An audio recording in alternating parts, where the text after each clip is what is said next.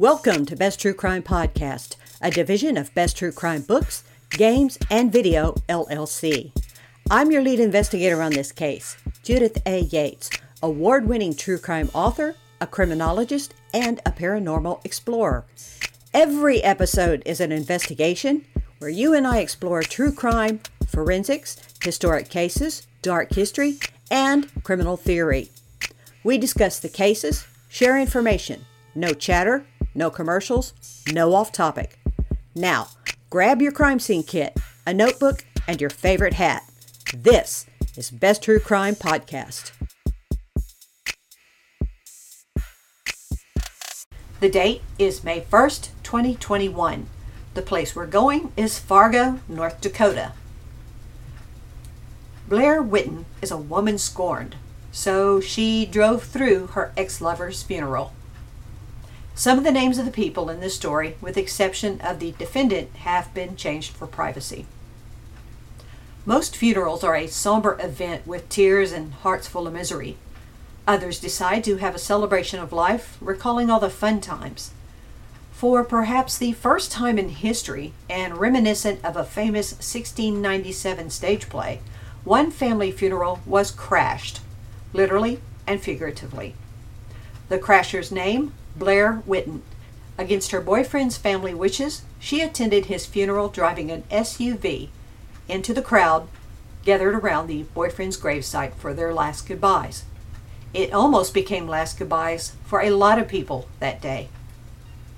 English author William Congreve was writing his play, The Mourning Bride, when he penned the famous and often misquoted proverb, "Heaven has no rage, like love to hatred turned, nor hell a fury, like a woman scorned."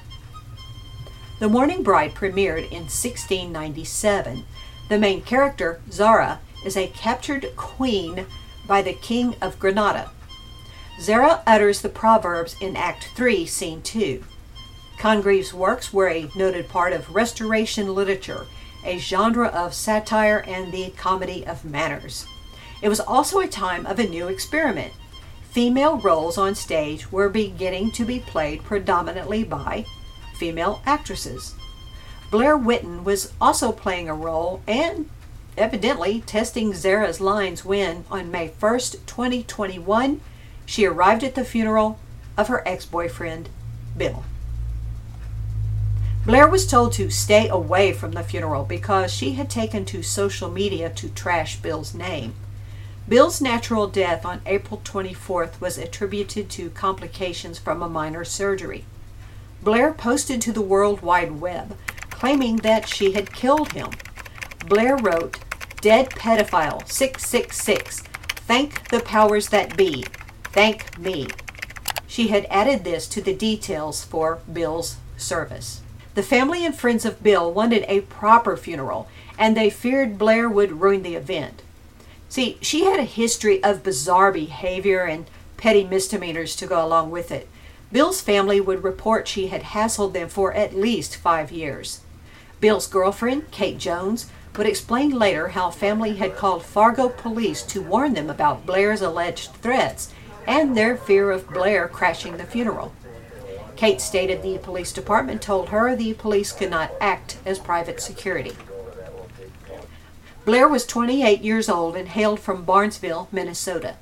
She had been dating 24-year-old Bill. At least 5 years of threats and harassment toward his family came with Blair Whitten. She was not playing a role in satire and the comedy of manners genre. The family reported they were genuinely afraid of her. May 1st, 2021 was a terribly sad day at Riverside Cemetery in the 2100 block of 5th Street South in Fargo, North Dakota. Bill had died in his sleep from the surgery complications, and now family gathered under a tent at his gravesite to say their last goodbyes. Other people dotted the cemetery at various gravesites, placing flowers and visiting their lost loved one. After formalities, Bill's girlfriend, Kate Jones, noted Blair was sitting in an SUV on the small road that circled the cemetery. Bill's father would later tell police, "I was scared as hell when seeing Blair at the cemetery." Kate and some family members walked across the manicured lawns to approach the SUV. Instead of leaving, Blair smashed the gas pedal of the SUV and roared toward the gravesite, barely missing Kate. "I was scared for my life," Kate Jones is quoted in the police report. Now the SUV began to skid around headstones and accelerate while driving right at people. One witness reported Blair was driving at least 50 miles an hour through the cemetery. The wheels left tracks over gravesites, roaring past cemetery visitors who were taking shelter behind whatever cover they could find. Bill's mother, still under the tent saying her goodbyes, heard screaming and yelling. She walked out of the tent to witness an SUV driving at about 50 miles an hour away from Riverside Cemetery. People were screaming the driver had aimed at them and ran them over in the SUV. No one was physically injured, but fear incapacitated many.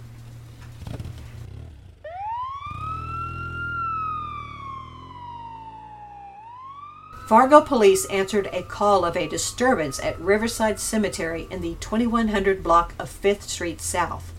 Witnesses waved frantically at the cruiser to state a blonde female in an SUV had attempted to run them over. Police would later learn the driver was Blair Whitten. When they caught up to the crazy driver, Blair gave them a statement. "I was at Bill's funeral and multiple people approached my car. I felt like they were going to hurt me, so I drove off. I was very careful not to disturb anything." Fargo police spokeswoman Jessica Schindeldecker would tell the media how Blair was driving. Quote, "In a manner with extreme indifference for human life, which created substantial risk of serious bodily injury to persons in the cemetery."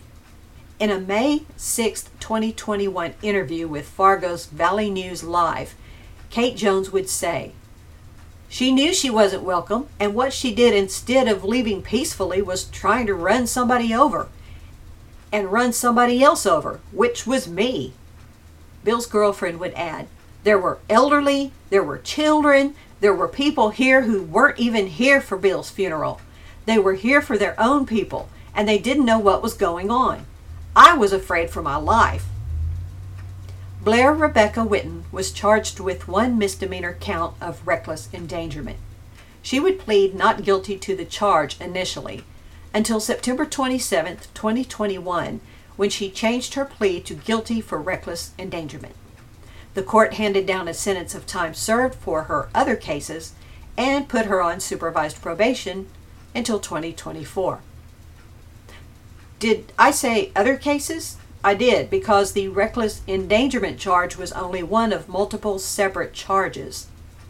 Copies of court records going back to 2014 reveal a rap sheet with 17 separate criminal and traffic offenses. A few of them have been closed or adjudicated, and the charges include: in 2014, driving a vehicle with a suspended or revoked license. Blair pled guilty. A 2015 felony drug case. 2020 was a busy year for her.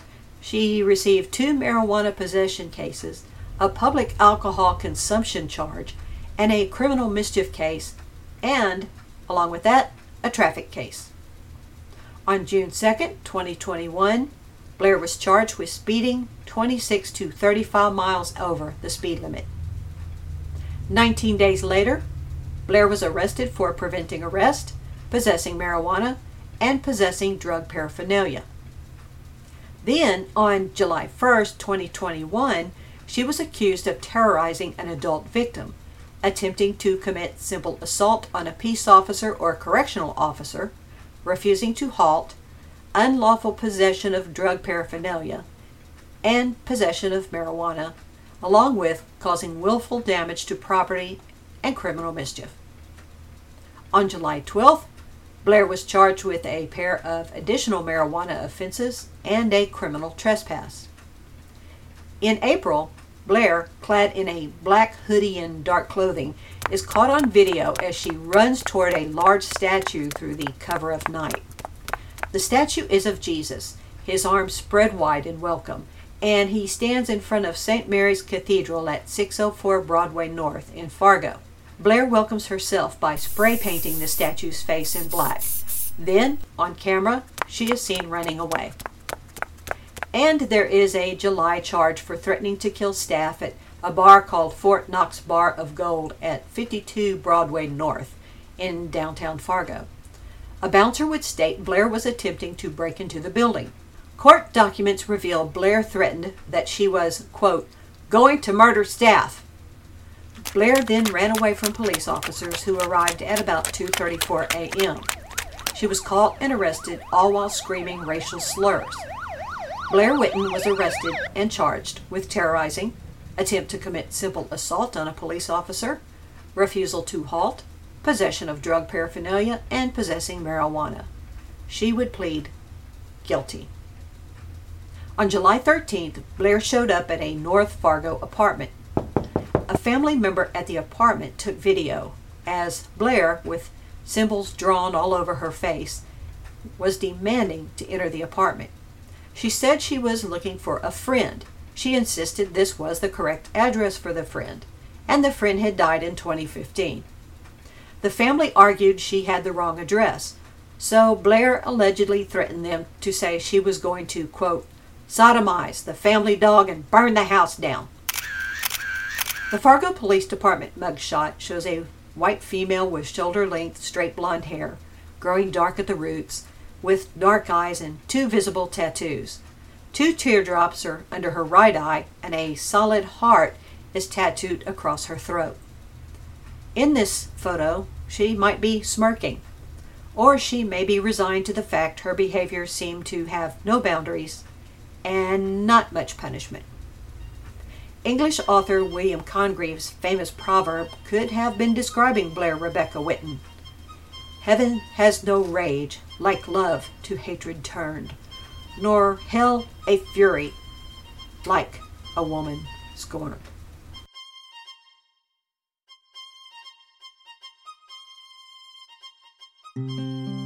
Hey listeners, my name is Judith Yates, true crime author and criminologist, and I have taught common sense self-defense for over 25 years. I have finally put all of these classes together in a book that's called How to Recognize the Devil, because I believe devils walk among us every day. And we can recognize these devils and escape crime if we know how. We can teach it to our children, to our elderly, and special interest groups.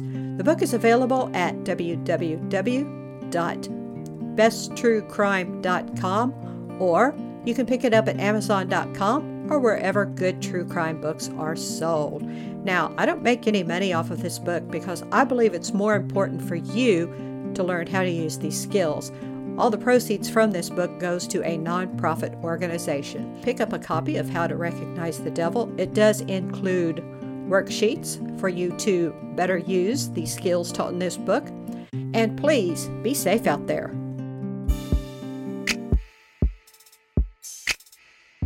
Thank you for joining me on this investigation, exploring true crime, forensics, historic cases, dark history, and criminal theory.